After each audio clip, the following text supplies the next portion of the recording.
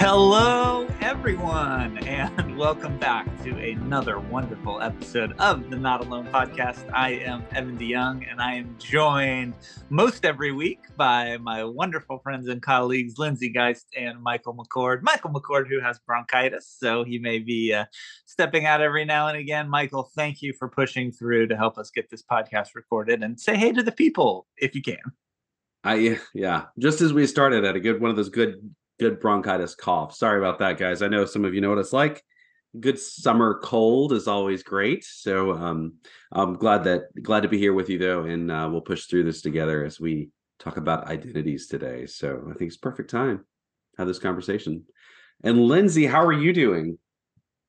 I am good. I am grateful that you're the only one that came away from us all hanging out recently with the summer cold. So while sharing is caring, I'm glad you didn't share this one. Yes, I Michael, mean, you're very generous. sometimes we want to be a team and be united and all be one, and You this should is not share one of all those things. times. Yeah.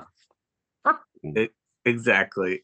Michael, thank you for being generous but selfish in this regard. And thankfully, digitally, we should be well protected from all your germs. And thanks for the intro, Michael. We are going to be talking about identity today. We'll be talking about identity, which can mean a wide variety of things. And most of us are familiar with like an identity crisis, which can happen. I don't know if that's really in the DSM. Is that something that's like clinically diagnosable? Identity crisis, Lindsay? No, the closest we have is the DSM diagnosis of adjustment disorder, which means that That sounds like me. I mean, that sounds like being a human, right? That you are struggling to adjust to something that has changed in your life. Story of pretty much every day of adulthood is all of us navigating adjustment disorder.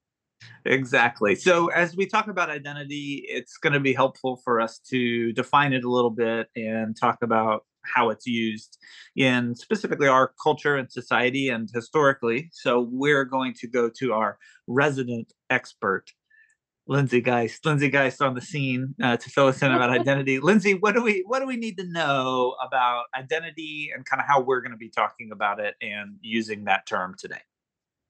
I love that I get to serve as like the walking clinical dictionary, pretty much for all of us all the time. Um, We all have our identities on this show. True. We all have our prescribed roles, correct? And so identity is defined as the beliefs, ideals, or values that help shape or guide someone's behavior. Um, so in other ways, we can kind of define as someone's sense of self, established by their characteristics, affiliations, social roles, etc. So kind of how somebody sees themselves based on their connections and their beliefs and their thoughts and values. So is it always internal, external typically? Like your identity is self regulated, or is there a different understanding or the way that we see somebody else's identity? Does there have to be some transaction to bring that into alignment there? Really talks. I mean, that is a hard question of whether it's like an internal thing or an external thing. Um, I would say that most of the time identity is sort of how you see yourself, but other people kind of prescribe identities onto us. So they Okay. will give us labels and make assumptions about our identity that may or may not be accurate all the time. But I would say identity is, and maybe it is external in the fact that the way that I might talk about the things that I value, um, that can make it clear who I might identify with, Sure. other people. Um, But most of it is an internal thing, but gets prescribed externally. Like people make assumptions about it. Right. And Why does this identity? Why is it not something that we just say, oh, it just is, and it's no big deal? We should think about it. We should understand what it is. We should be able to name it and have some understanding of it. Why don't we all just go around in the world and just kind of live the way that we are and see how it goes? Like, is it important to understand and define and kind of think about our identity? Is it kind of inherent where like you're going to think about it anyway? I think it's inherent of thinking about it anyway. Um, Kind of because we as human beings really like labels and categorization. And we've talked lots about this, that our brains think in categories and like to classify things. It it's really effective to do that because we can think faster when we can connect pieces to um and so I think that it's probably inherent to us to be thinking about, where do I fit? What do I affiliate with? Am I and our identity so we do this as children when we're real young.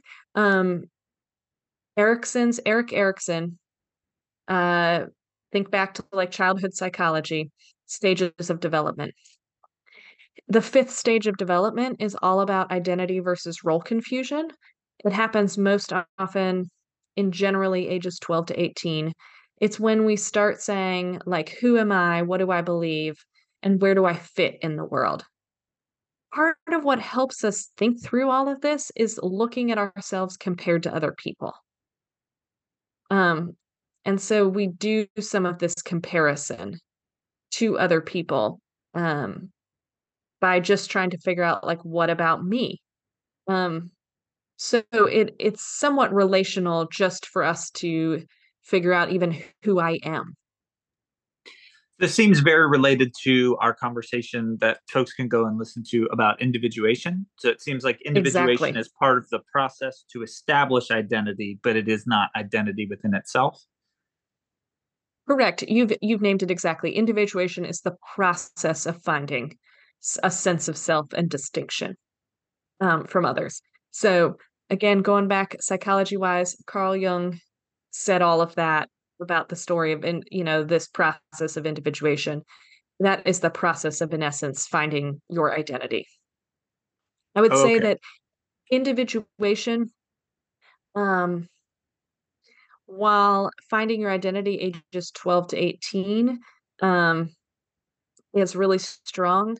Where I see individuation taking a unique turn is when people move out of their parents' house for the first time and they Okay. start having to ask, where do I still connect with them? And then what are some of my own thoughts and beliefs?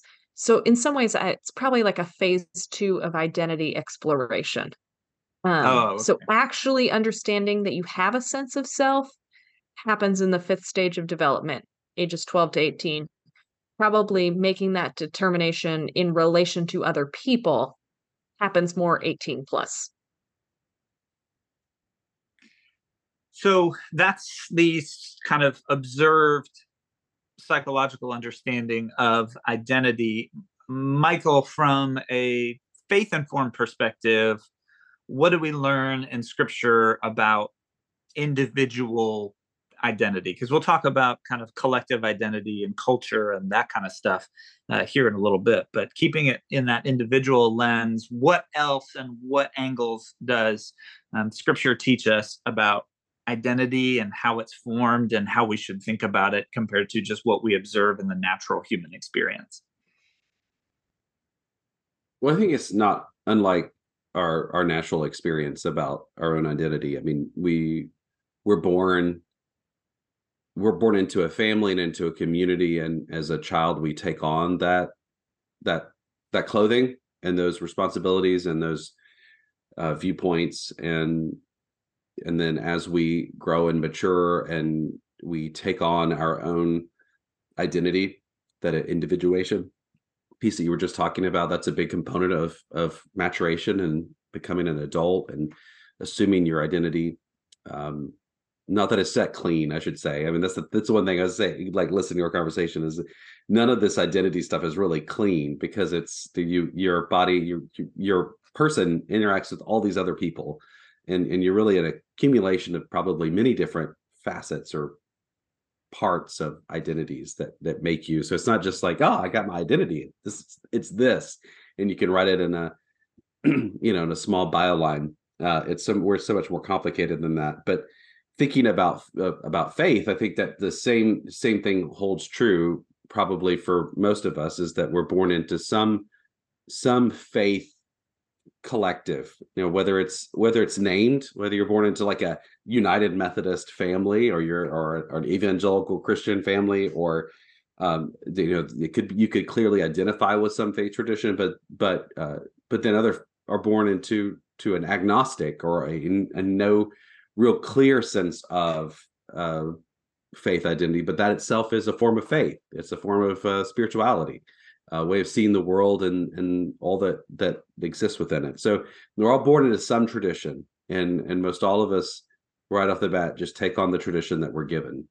And then as we grow, we begin to take on our own understanding of what our tradition really is, and where that meets. And so when you think about our own sort of hallmarks, like pay attention to the transitions. That's a good place to sort of see how we experience identity in our faith traditions. For example, we're born, and then in some traditions, you're given a Christian name. You experience chrismation, where they give you a Christian name. That sometimes that's tied with baptism. Sometimes it's tied with what some call a dedication, where you dedicate the baby to the church. But that's a big hallmark, that here you are part of our community now, and we're giving you a name for this community. And then for others, there's when you get older and sort of take it on yourself, then there's a moment of confirmation. In our tradition, it's confirmation. You're about 12 or 13, interestingly, right along where you experience individuation as a psychologically as a human. That also coincides with a spiritual component as well. And we do the confirmation, or in other traditions, baptism, and that is the moment in which we identify taking on our understanding of our faith and our identity. Sometimes in those moments, your name changes. In the ancient practice of baptism, you would be baptized and come out and be given a new name. So your name actually changes. In our today, we just name. We wouldn't change Lindsay's name when she gets baptized. We would just declare that Lindsay is a Christian there, and we give this name as a signifying of her faith and trust in Christ. But in the old days, we would have actually given Lindsay a new name. Lindsay is no longer Lindsay. She put her Lindsay ways behind her. She is now Mary. And, that's which is fascinating to think about. But you see that in Scripture when you think about people like Paul. Paul is named when he has that experience. His life is transformed. His name is changed from Saul to Paul. And then Simon, too, is given the name Peter, the rock, who sort of builds the church. And so you see these glimpses that people that faith in itself is just like the rest of life. It's a journey of identity as we take up more experiences and we build more relationships. The way we see the world, the way we see our Creator changes, and we try to find milestones where we get to recognize what God has done in our life, and what God is doing in our life, and who we are today compared to who we were, to sort of just recognize our growth as people. Okay, so then turning to your experience, Lindsay and Michael, I wonder if you could reflect on your story and journey. Are there moments in your life that you became more aware of identity and felt like it was established or changed? Or we talk about this stage that you mentioned, Lindsay, like of this identity versus role confirmation. I wonder what that has looked like in your life, in your journey, and how you kind of recognized at some point that that's what that was, like that's what was happening. So I was talking I was talking with my mom the other day about an interesting story about identity shift and how we view other people's identities. And so we were reminiscing on in college, I had roommates and was moving into a townhouse and had said I might want to have my one roommate was going to go study abroad in the fall, and she wasn't gonna be there, and I was like, "Okay, can I just wait and rent this place, and I'll live by myself for the 1st semester, and then I'll wait for my roommate to come back from studying abroad." And, as a family, we made a decision that, no, I would get another roommate in the meantime, and then the 3 of us would live together, when my roommate came back from being abroad. And what's interesting is that my mom and I were talking, and she said, I hadn't realized some of your inner identity or who you were had changed. Your high school self, I was worried about being alone in college, like that semester living alone. And she goes, if I realized the person that you are now and how you operate and all these things and who you had grown into in college, she's like, I would have said yes right away, knowing that you would have been fine living alone, and you weren't gonna socially isolate, nothing like that. But she said, "I only had your previous identity in my mind and hadn't seen the shift happen." Wow. Um, and so it's a story that we talk about lots because, um, several times that I moved growing up, we saw kind of like major shifts in my own self-confidence, sense of self, identity in each place we went. There were places where were not a good fit for me, and we kind of saw me withdraw into myself. And then other places where I was like fun and fancy free. We moved to North Carolina, and in the middle of 1st grade, we moved into this house, and apparently on the first day when the moving van was there, they got my bike off the moving van, and I said, "Can I ride around the circle, the neighborhood?" And my parents looked at each other, and they were like, "Who is this kid that always wants to stay close to home?" And the very first day, she felt safe enough and comfortable here that Mm. she wanted to immediately ride around the neighborhood. So it's interesting to see how our environments can really shape how our confidence and how we see ourselves and where we feel like we fit and all of this. So most of my stories, I think part of it is that I've been hanging out with my family recently and we've been talking about some of these things. And so these stories are at the front of my mind, processing through some of these shifts in identity. And maybe they happened faster within me and were observed differently outwardly. I'm not quite positive. We can't go back to my 7-year-old brain. But they're interesting frames of reference to think about how my identity was perceived versus actual or when it shifted in actual circumstances. Yeah, that goes so much to what you said, Michael. Pay attention to the transitions. I thought that was I was like, oh, pay attention to the transitions because it's like a fishing hole, right? You have to know where to look to find kind of what you're looking for. And it seems like identity can be this kind of murky, glassy surface that we can't always see through. But then there's moments where we feel it before we see it, right? Like you feel that fish bite. I don't know why I'm locked in on this fish analogy. Maybe it's because fish will eventually be food, and it has to be food analogies for me. And so there moment of clarity see through. And so I loved what you said. It does seem like that is present in those transitions in life. Michael, what was that journey or a moment for you where it kind of started to become more clear? Well, I think I was laughing about this, not laughing, like I was thinking about this the other day in light of my daughter's own sort of coming of age. She's 12, and she reminded me that she's almost 13. Um, and just sort of the trying on of identities that happens.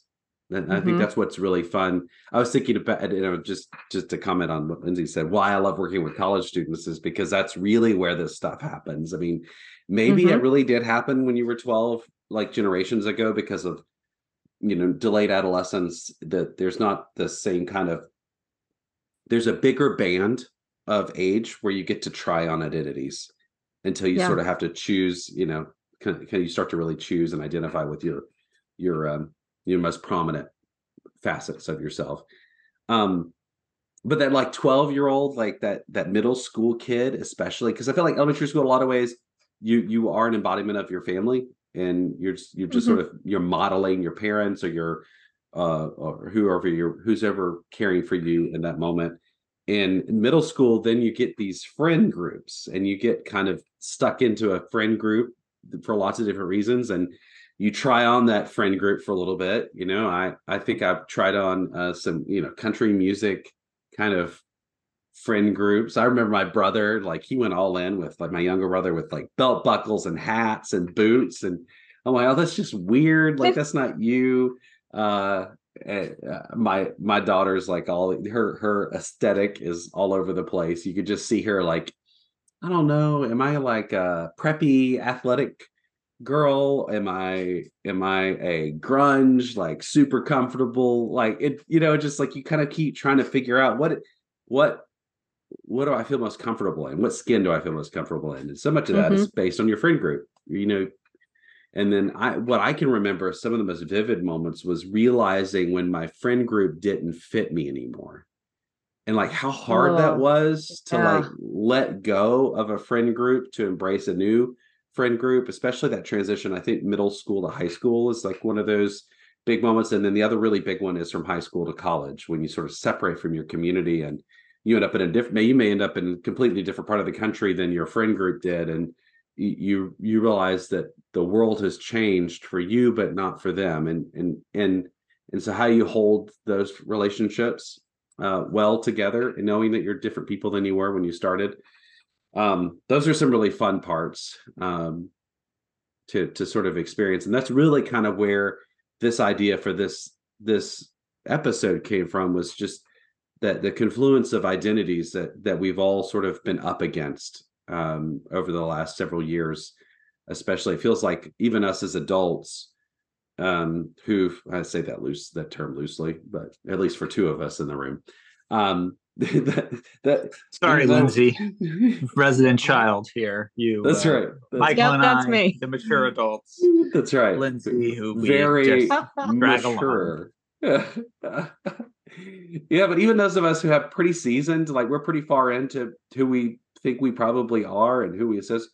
God, like you going through the pandemic and people's like, you're all of a sudden you're like, wow, I had no idea you thought that way.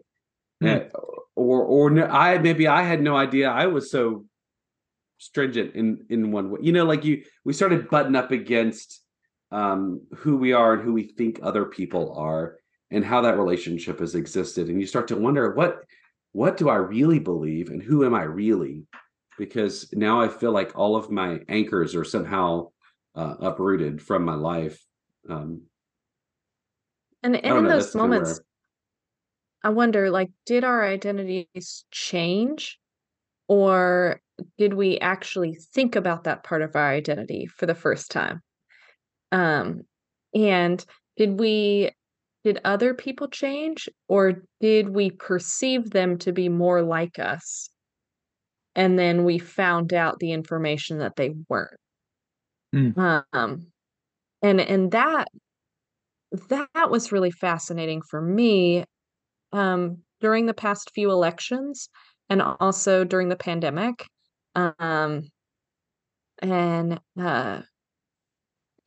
It's been fascinating talking to people that I realized that I made really big assumptions about. That I was like, oh, we are alike and we have a shared identity. And then they express something and I go, oh, that part of our identity is not shared. But then it I also didn't realize how many scientists we had. That's what really blew me away. Like like I've always identified myself as somewhat a scientific minded person. And then all of a sudden these people who I thought weren't part of my scientific mindedness are all of a sudden they're scientists. I'm a bit of a scientist myself, Michael. So. Which is perfect. I think for me, I remember very distinctly a moment where I was at summer camp, and it was the first time I'd ever been to summer camp by myself. I'd always gone the same week with at least like one friend, and it was, I think, 8th grade going into 9th grade, right? So that rising, that's already tough year. Yeah. Summer. And I remember going to camp and just having this distinct moment about, like, okay, I'm not here with my friends. No one knows me. I could kind of try on a lot of different identities here. And I felt kind of some space and latitude because you can kind of be how you want to be. And there wasn't somebody from my past who was going to be like, what are you talking about? You don't like this, or this. And maybe it's parts of myself that I wanted to be more prominent, but I was kind of put into a box by some of that past that can happen, right? That you have a role in a group of people. And once you kind of have that role, it's somewhat challenging to break out of that because people in our brains quickly label and sort things like you talked about, Lindsay, so that we can think more efficiently and move on and get on to other things in our life. And I remember just emulating different types of people that I had met at different points to see how that fit me. If I was going to be like this, or what if I was like, I had a humor that was like this, or what if I was serious like this, right? And it was a very distinct formative kind of week for me, especially going into high school, because what I ended up with was just a lot of confidence. And I think I always have me, I have a lot of confidence in a lot of things. In the best way possible. Yeah, like a golden retriever puppy who doesn't know that they're barreling towards an interstate. And so for me, that was really impactful, because I think giving myself the space and the ability to choose reinforced what I felt was authentic. And then also really helped me to understand what I wanted, because I felt like I did have the ability to slowly change and shift who I was or how I acted more in alignment with how I felt than from when I was like 9 or 10, which I guess is the when I went from the 4th stage of development and started exploring the 5th stage of development. If I'm going to use I don't know what the 4th stage of development is, so I really just took a shot there. But I figured that's the one that comes before 5, so maybe there was. Lindsay is losing it because she's like, he has no idea what he's talking about. He's just trying to participate. Okay. He's putting on his clinician hat. Job. He's trying on that I'm a clinician identity. Yeah, I'm a bit of a clinician myself. So. Yeah.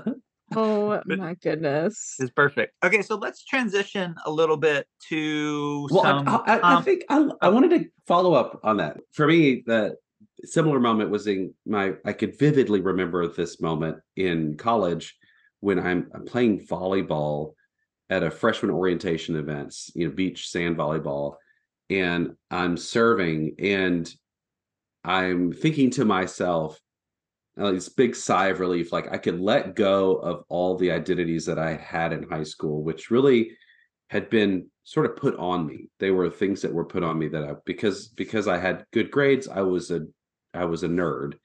And then because I was in that group, like there were certain things about me that I wasn't ever going to be able to do. But because I also played, football, and was on the varsity team, and I had just all these weird identities that none of them really matched. And then because I had picked them up, I sort of assumed these roles, and probably the role I assumed the most was being smart and being sort of not popular. Even though, I had lots of great relationships in lots of different places, the storyline I was telling myself on the inside was that I wasn't, and that I didn't have a lot of friends. and I wanted to be different when I was in college. And I could just remember like there was this moment where I was serving the ball and I reached back and like as I was coming up and I hit the ball and it's like I am free of all those and I get to figure out who I really want to be. And it was just this really kind of invigorating moment for me to claim myself. And that's ultimately what my 4 years of college was about, was figuring out what that meant to actually claim myself and who I am today. But it started in that moment, and again, minding the transitions in life. You see Evans from middle school to high school, mine from high school to college, and then Lindsay, what do you remember the most as a pivotal transition moment I for mean, yourself? my pivotal transition was really high school to college.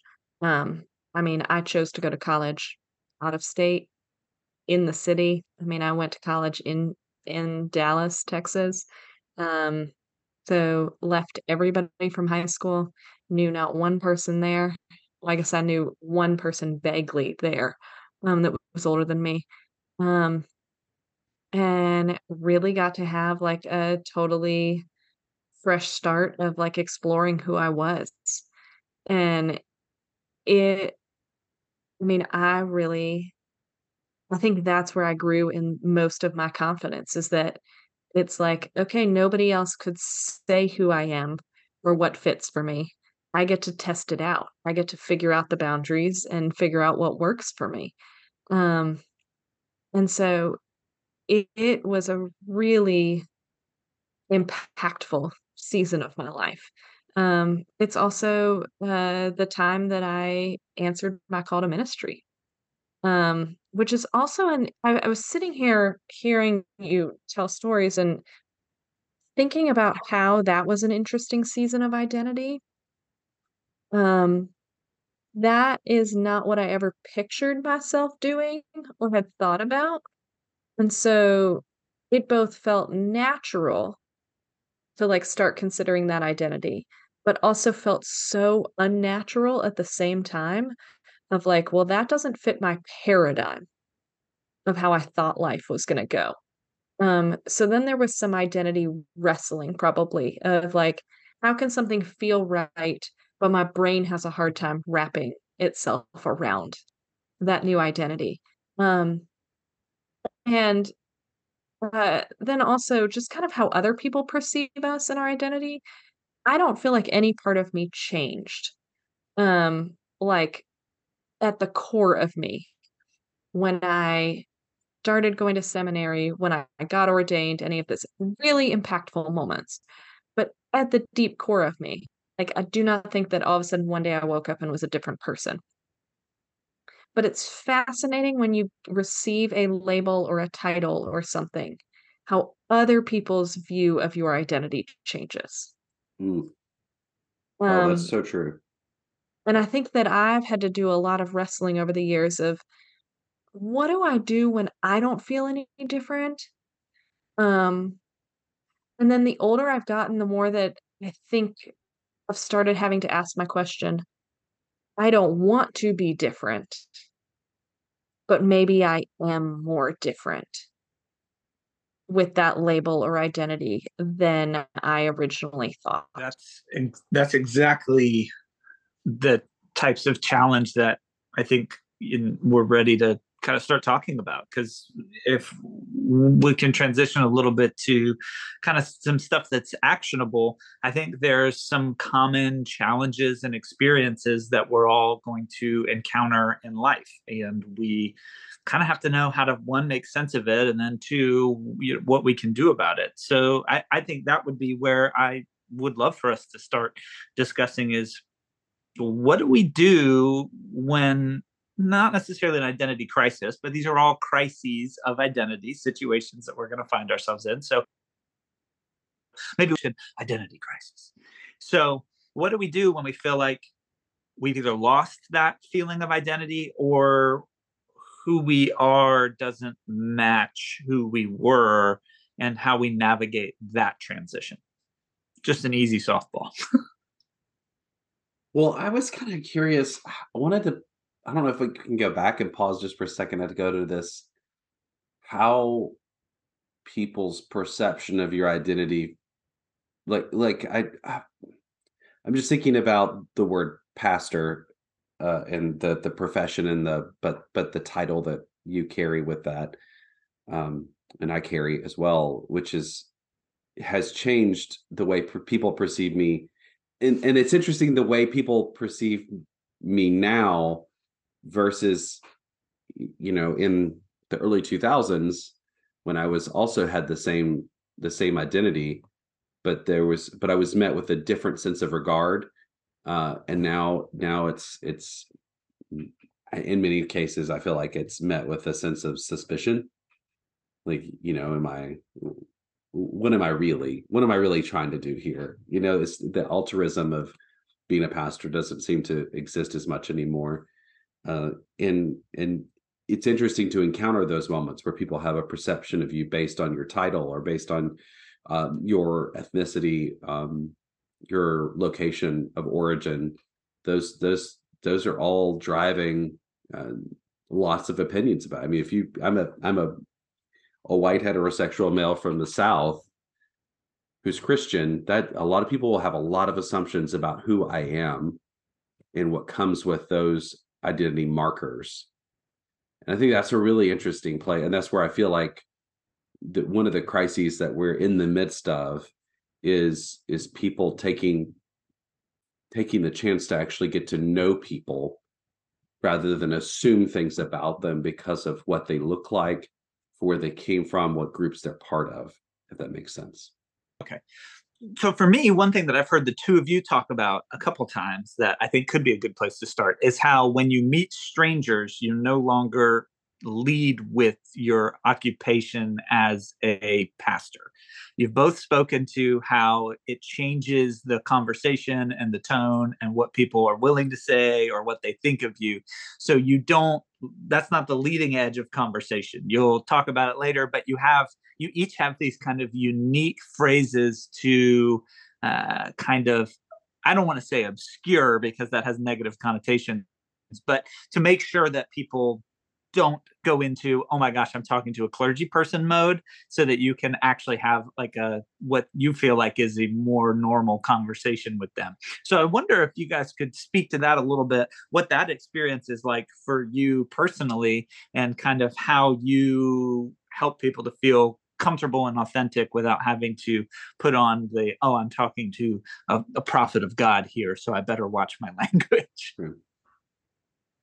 Well, I mean but that's obvious when you're around Lindsay. It's like you could see the aura. Oh my goodness. And so if people just, already know that. Okay, For me, for everybody that listens to this shocking. all the time, I hope that y'all know very clearly what our friendship looks like, not on the podcast, based on this, is them giving me a hard time all the time about, being seemingly good. perfect or having it more together, which is the identity that they like to give me, and not the actual truthful identity. Because then we can believe wholeheartedly that you can hold everything together for all three of us, and it's a lot less work for us. But that is probably the truth. Oh my goodness. You just carry us around in some kind of emotional papoose to all the different major events in our lives. It is interesting going like to that question that you asked a minute ago. I have to walk an interesting tightrope when I realize that somebody's perception of my identity is different than I perceive myself. Like if they always see a pastor as a certain way, and I'm like, well, I'm just Lindsay. Like this is just who I am and who I've always been. I also have to recognize that, like, no matter how much I just want to be Lindsay, I do come with resources that by my having my Master of Divinity, having my ordination title, having, all the connectional system and all that, I come with power, whether I want to acknowledge it or not. And so I have to figure out how to navigate those conversations that somebody else's perception of me in the moment counts equally and I have to take it into consideration, even though it's not how I identify myself. Uh-uh. And that's a really been a hard thing for me to navigate. Um, that even when I just wanna kind of yell from the rooftops, "The way you perceive me is not how I perceive myself."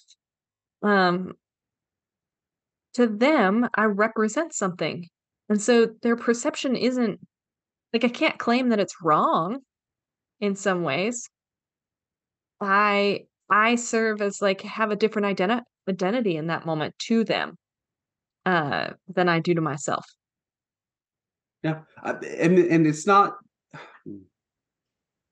necessarily, to use your phrase, it's not good or bad. It just is. I mean, sometimes it is good Mhm, and sometimes it's bad in the perception. But like I think about, there are some people who have had very specific experiences with pastoral leaders that form their view of us, and it's not our fault, but it is real. And I had a young woman in my ministry who was abused by a pastor, and she had a really hard time coming back into a community of faith, and kind of you know she would sort of project some of her experiences onto me because I'm the pastor now for her. And so like there's these elements of your past experiences that come out in those identities. Um and so I think it's, partly I obscure my identity. It depends on my mood too, because sometimes being vulnerable is good, and you just kind of you put it out there, and you give people space to talk to you about it. Sometimes it can go, you learn things about your seatmate on the airplane that you don't want to know. And so so you gotta have to be judicious about what you lead with, because and I'll say this, and I think it's important to say this. Pastor is not my only identity, and it's probably also mhm. not my leading identity. It's my, I would say, I had this professor in college, my favorite professor, and he start this class every year that he taught it. He would start this Christian ethics class with having all the students write on the board the identities that they assume, all of those, whether they're in a fraternity, they're an athlete, their gender, their ethnicity, their sexual identity, all those things. He just kept pushing. All right, is that it? Are there more? And you just, by the end of that exercise, you just see the board covered with all these different labels and identities that people carry. And then he wipes the center of the board out, and kind of makes some room to say that you're a child of God who happens to be, and who child of God who happens to be in Greek life, a child of God who happens to be Republican, a child, all these different facets of ourselves are, they're important facets and they're valuable, but they're not the lead identifier. And I think for me, I have to remind that my lead identifier, though the word pastor and the title and the responsibility is important, it's not, that's not defining of who I am. What's defining is that I'm a child of God who happens to be all these other things too. And we carry them at different times and in different orders and in different ways, depending on where we are and what we're experiencing. Well, you mentioned that someone else's experience with a role can change perception. One thing that you identified in the kind of our pre-show was that sometimes it's hard to know what to do when the definition of something changes that we used to identify with Mhm. over time, which can happen culturally. What are some examples of that, and how do you navigate that? How have you seen it kind of change over your experience in life? And is that shocking? Is it tough because everybody's going to come in with kind of some loaded experiences on some of these things, but when you feel like what it used to be has left you, and now you have to cope with, do I need to redefine this? Should I just stick with it and then give a caveat every time that I'm a this, but I'm a this kind of this, not a that kind of this? That seems like it would be tough. Oh yeah, I mean, I think especially, I mean, we've already alluded to the identity, the political identities. I think if you look at what defined Republicans and Democrats 20 years ago and try to hold that up to what they are today and their expressions today, that there's a lot of discontinuity in those identities. And so I think a lot of people are trying to figure out where they fit. And when you're only given sort of a binary set of identities to choose from, it becomes really, and they seem to get further and further apart from one another, then it feels really disjointed and really hard. You feel like you've got to sacrifice a lot to hold on to that former identity, or you're like, okay, well, of this group, I agree with like 10 of their 120 ideas, and this other one I agree with 7. So therefore I'm this identity, but I only agree with like 10% of what they believe in. And when you're stuck in a binary situation, you feel like, gosh, I got to choose something that sort of fits the closest with me. And then, or if you can't really decide, you're like, well, my family's always been this, so that means that's what I am, even though I can't really make sense of what they say and what I believe. But there's all those kinds of places where things don't fit, in the people in those places have changed. And I think you should say the change is valid both as me, like maybe I changed, maybe the Republicans have always been who they are, though I think you could argue that they've changed substantially over the time. We're Democrats. I don't mean to pick on one or the other. The political party has always been what it is, and maybe it's my perception of things and the way that happens, and my beliefs based on the fact that I'm married and I have children. And I've had these jobs and opportunities to travel the world, and so I see things differently than I did before. So both of those things are probably true at the same time. The political party has changed, and I have also changed, and the two things don't work anymore. And I'm trying to figure out now, who am I really, and who do I affiliate with? Yeah, that sounds like it takes a lot of energy. Are there some kind of turns of phrase or ways that you've seen yourself able to quickly differentiate like what it is? Like you understand that this is what this used to mean, and maybe this means a lot of different things for other people, but here's quickly how I want to convey to you that I am distinct from this definition, because that feels exhausting to me. I just create a new identification. Like I like to tell people I'm a progressive evangelical, because then they don't know what to do with that. It's like assuming, yeah, or I think there's something in the DSM about it's not called multiple personality, it's dissociative identity disorder, right? So maybe that's what I'm going to take on, is like I'm just going to Oh my dissociate to goodness. this identity or create my own That's identity.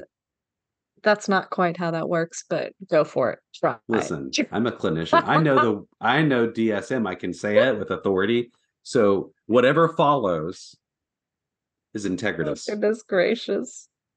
I mean, I Lindsay, for think you who probably the more interesting for us to talk about in this moment in our life is our faith identity. I mean, I think that politics is a little bit, it's a little bit more messy, and again, it's like binary. There's really two parties here in the U.S., and so it's a little bit more difficult to have that conversation, I think, than thinking about the role of faith in American life and how that's changing. The denominations have substantially changed. The emergence of different organizing bodies around religious groups, like the focused on the family, and the evangelical subgroups and things like that. Those have certainly shaped how the world sees Christianity in America. But then in our very own denomination, the Methodists, we're in the middle of a really toxic and unfortunate divorce, where parts of us are separating from each other, and so many of us are stuck in the middle with uncertainty about where to go and what to do and how to talk about those people who are no longer with us. Whichever side you're on, you're leaving some people behind, and that's a really hard thing to go through. And we're not alone in that. I think a lot of people in Christianity today are really trying to, and probably not just Christianity, but probably all forms of faith. It feels like there's this really tumultuous time about identifying what we really believe and who we share those values with. And I was talking to a group of people the other night that had almost always identified as United Methodist, and um, said that they were having a really hard time trying to figure out, based on some of the back and forth that's happening in the middle of this process of disaffiliation and people leaving, and that they said, "Do I want to identify with this group anymore? Um, and if I choose not to, kind of like what is leading me to no longer want to identify?" Um, and the question is, do we no longer share core beliefs, or has there been so much trauma that you don't want to affiliate, or is some like have somebody have a misperception of you? Um, that's a really confusing place to be in, of something that has felt like it's fit well for so long. What do I do with my favorite pair of jeans that fit well for so long? And then I can't tell if I gained weight or somebody shrunk them in the wash. Like, is it me or is it other people, or what's kind of You put going those on a on? hanger in the closet, and you're like, I'm gonna wear those again, and you keep them there because someday you can wear them again. Well, I'm an American male, so it's never my fault. First of all, I want to be Oh, very clear. goodness.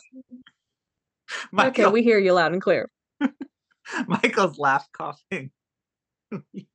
Thing that I like to say is my opinions are all right, and I've never been wrong.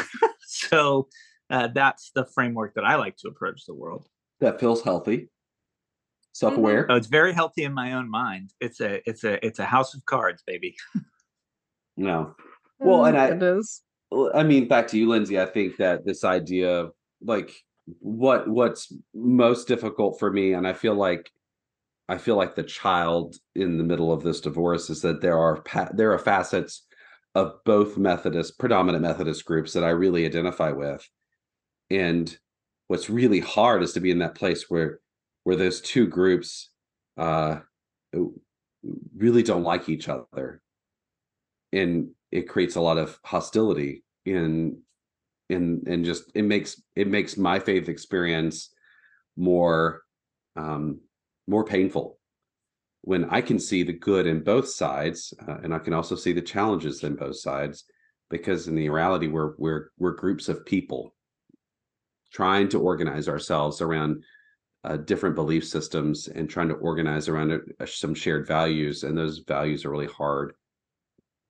They're really hard to come around these days. Yeah, I think what we're talking about is what do we do when our communities start to change and how we Mm. navigate that transition and affiliation and identity, and what happens when it doesn't seem like a good fit anymore, which is really challenging. What has that been like for the two of you, being clergy, and we have a very kind of pretty rigid clergy structure where you're itinerant and you commit to go where you're sent, and so you give up some individual liberty, and I don't know what he's saying. Like, what are you saying? Not Lindsay. She's a deacon. She doesn't have to go where she's sent. She can find her own way. The Holy Spirit, takes me a few places here and That's there. right. That's right. But yeah, rarely do I get a phone call to tell me where I'm going. But You're in a keep going. culture that exists. Yes. Yes, Yes. correct. Sorry, I didn't mean to disrupt. I just was trying to make fun of Lindsay silently, that she doesn't have to go where she said. Make fun of me silently. Oh my Yeah. So goodness. Yeah. among your peers and your colleagues, that's a those two things don't really match, right? We've had this kind of structure and method that existed, and now it's being kind of upended. What have been some of the challenges that you've had conversations about, and maybe experienced yourself in navigating that, where you have a lot of people that you really love and care about, and you value relationships and peace with all? Those are two things that are important for both of you that you've expressed. And so then you're stuck in this position where everybody wants you to take a side, I guess. Is that how it feels? And so you just feel kind of stuck. Talk me through that. Yeah, no, I think it's just like it's like everything else in the world right now. There's people are highly suspicious of each other, in trying to figure out who you really are and what you really believe, because no one really trusts that. In some regards, probably it's a reflection of a social media world where people can create an identity that people see, but not really know what they really believe. And I think in this instance, as clergy people, we work for a system, for an organization, a grouping of people, and that that has split. And so that means that we have to choose a side. Either either either we don't go, or we do go. Like, it's a choice, right? We have to do that. People really want to know, and everybody's really suspicious. And if you try to walk in the middle and try to show some respect for both sides, then you're just sort of even more suspect to them about what you really believe in and choosing. I think what's really complicated, what fascinates me, and it's really complicated for a lot of my friends, is when they really mostly identify with one tradition, but the church that they're currently serving, with whom they love and don't want to leave, chooses a different path. And then they're faced with Mhm. this reality of, do I leave the group that I'm most closely united with? I don't want to say united, but most closely connected with, and then give up this calling and this place and this community that I'm serving? Or do I choose the path to go with the community that I'm serving, meaning that I have to give something else up? And so it's just, you could see it's just really layered with so many emotions, uh, and not only emotions, but real practical, like heartbreaking decisions that have to make. Uprooting your family, not having a job and having to find something. Those are really real things. Not being able to finish your work that you envisioned at a particular community. Those are really painful, hard decisions that are being made every day right now, and it's really hard. I mean, what in some ways, what happens when both labels feel partly true and partly not true? Make a new I label. mean, That sounds like a lot. That sounds complicated and a lot of work. it is a lot of work because it requires discomfort. Um, Discomfort to figure out, do I more closely align with one or the other that I want to be more connected with? Or do I need to create a third space for myself? Um, and that requires a lot of work of how do you hold the third space, create it, hold it, feel comfortable in it, even if no one joins you in that third space. Because we're creatures of connection and community. And so we, no matter how confident we are, it is hard for any of us for a long period of time to be in any space alone without connecting with somebody else. And a lot of times navigating the chasm that exists between kind of several different identities. Um, at some point, how long can we like swim in the rip current in that middle space without other people helping? I think that's a really good point. Um, is really what needs to happen. I think maybe some of the first steps that need to happen are rehumanizing people, because this whole experience has been really dehumanizing. And we spent a lot of time talking about the Methodist divide, but you can just go through all the lists of things right now. Abortion being a huge piece of American culture right now. It's either you are pro-life or pro-choice, as if abortion was some easy decision that could be made about anything, right? And that Mhm. that that if you aren't involved in it at all, that you can somehow just easily decide what's the best. Like, these are immensely complex issues that they can't be navigated easily. But our society has said you either this or that, and there's not a lot of people sitting in the middle having conversations to each other. And so what happens then is we lean the most this way, and so I have to choose one or the other, so therefore I am this. And then the next step is, because I'm this, I have to demonize that. and then you just get this wider and wider gap. And if no one is talking in the middle, then no healing can happen. No sense making, no understanding, no new way could evolve. The same is true in the United Methodist Church. If you choose to leave and become part of the Global Methodist Church, the next logical step is to look back at where you were and say that was awful, they're bad. If you're United Methodist and you choose to stay United Methodist, then you got to look to the GMC and say, look what they've done. This is bad. And so that demonization, that dehumanization is happening in the church. And if no one's in the middle talking with civility and kindness and humility and humanization, then we're just going to get further and further apart from each other.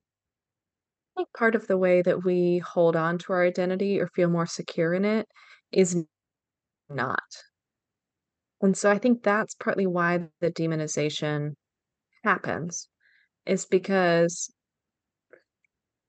instead of using it as a helpful tool of those clothes don't fit me, that style doesn't fit me, that style doesn't fit me, and then you keep getting closer to who you are, um, in kind of like a loving, helpful way. I think that it's kind of, it's like, "No, I'm definitely not that thing.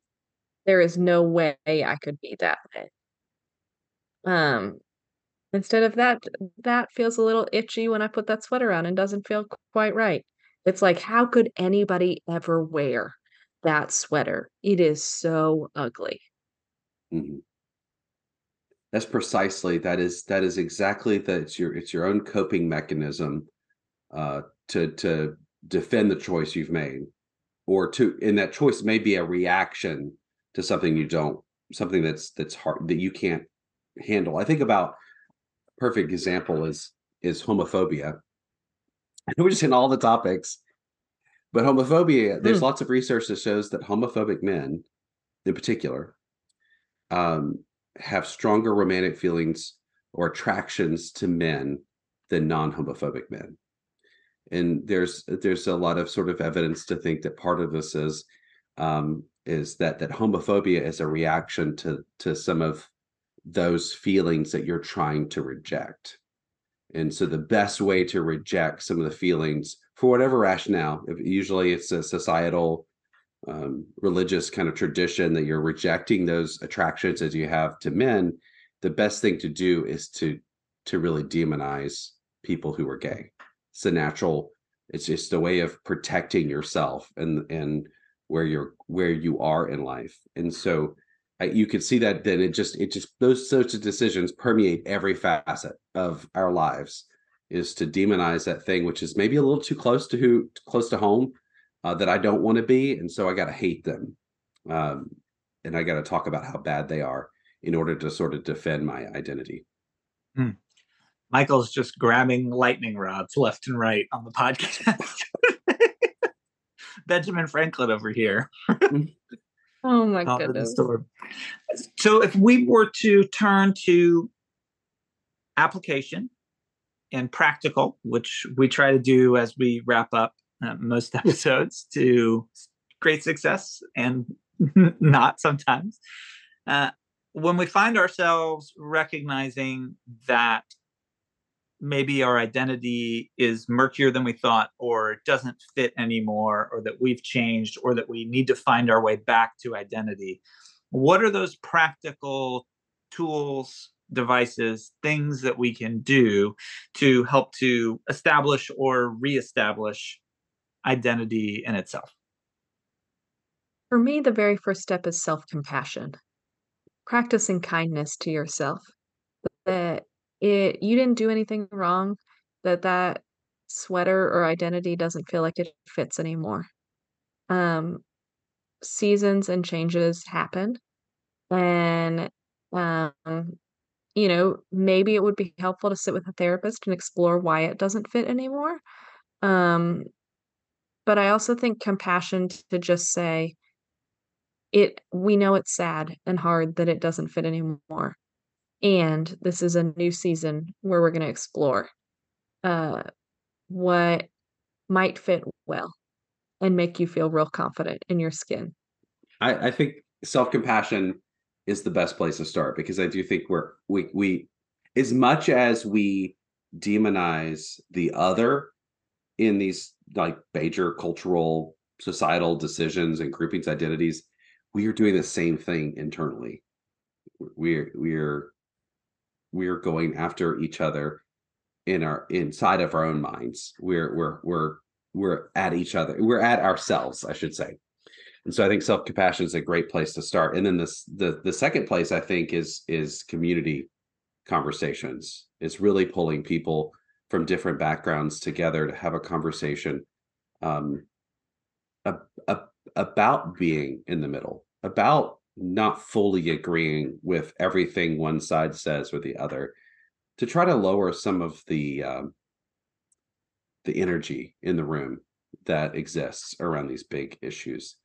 Because as much as we want to say that that your identity is part of it's you, but it's also part of your community. And so building those conversations within your community, I think, would be a really helpful tool as well. Yeah, I have found storytelling and listening to other people's experience and journey to be really powerful in being able to explore and understand identity, both completely fictional and non-fictional. It gives and creates a space in my life that there's almost a permission that somebody else has been through it and that something has been different. And one of the best things about our modern society is the access to information that you have to other people's experiences and journeys and stories. It's really easier than it's probably ever been in human history to, with a few simple keywords, find someone else's journey and story that they've shared, and to engage with that. And then with people that we trust, people who have watched us change over time. And Lindsay, like you talked about, I thought your mom's frank communication about, this is how your identity has been, and I'm now realizing that it has changed, right? That we have those people in our lives who've walked with us over time through that, was really profound to me. One, that I'm realizing I would love to be that kind of friend and family member to the people in my life. That was very inspiring for me to just take stock of identity and ask questions about who people are and who God is kind of shaping them to be. I think that that's a really powerful role that we can play, and be to kind of reflect that self-compassion that you talked about to the people and the spaces in our life. And those things really stuck out to me. And then I think it's just a process. Like I think that we let this be this like totally internal process, and then once I think my temptation is just, I'll announce it to the world once I have it all figured out. But recognizing that that journey happens in community, and that I have to create on ramps to allow people to encourage and help me make sense of what that is in my life, I think is a challenge that I'm looking forward to exploring. I also think that we should recognize that it's normal to change, that besides being a child of God at the core of who we are, the rest of our identity is not one thing our entire lives.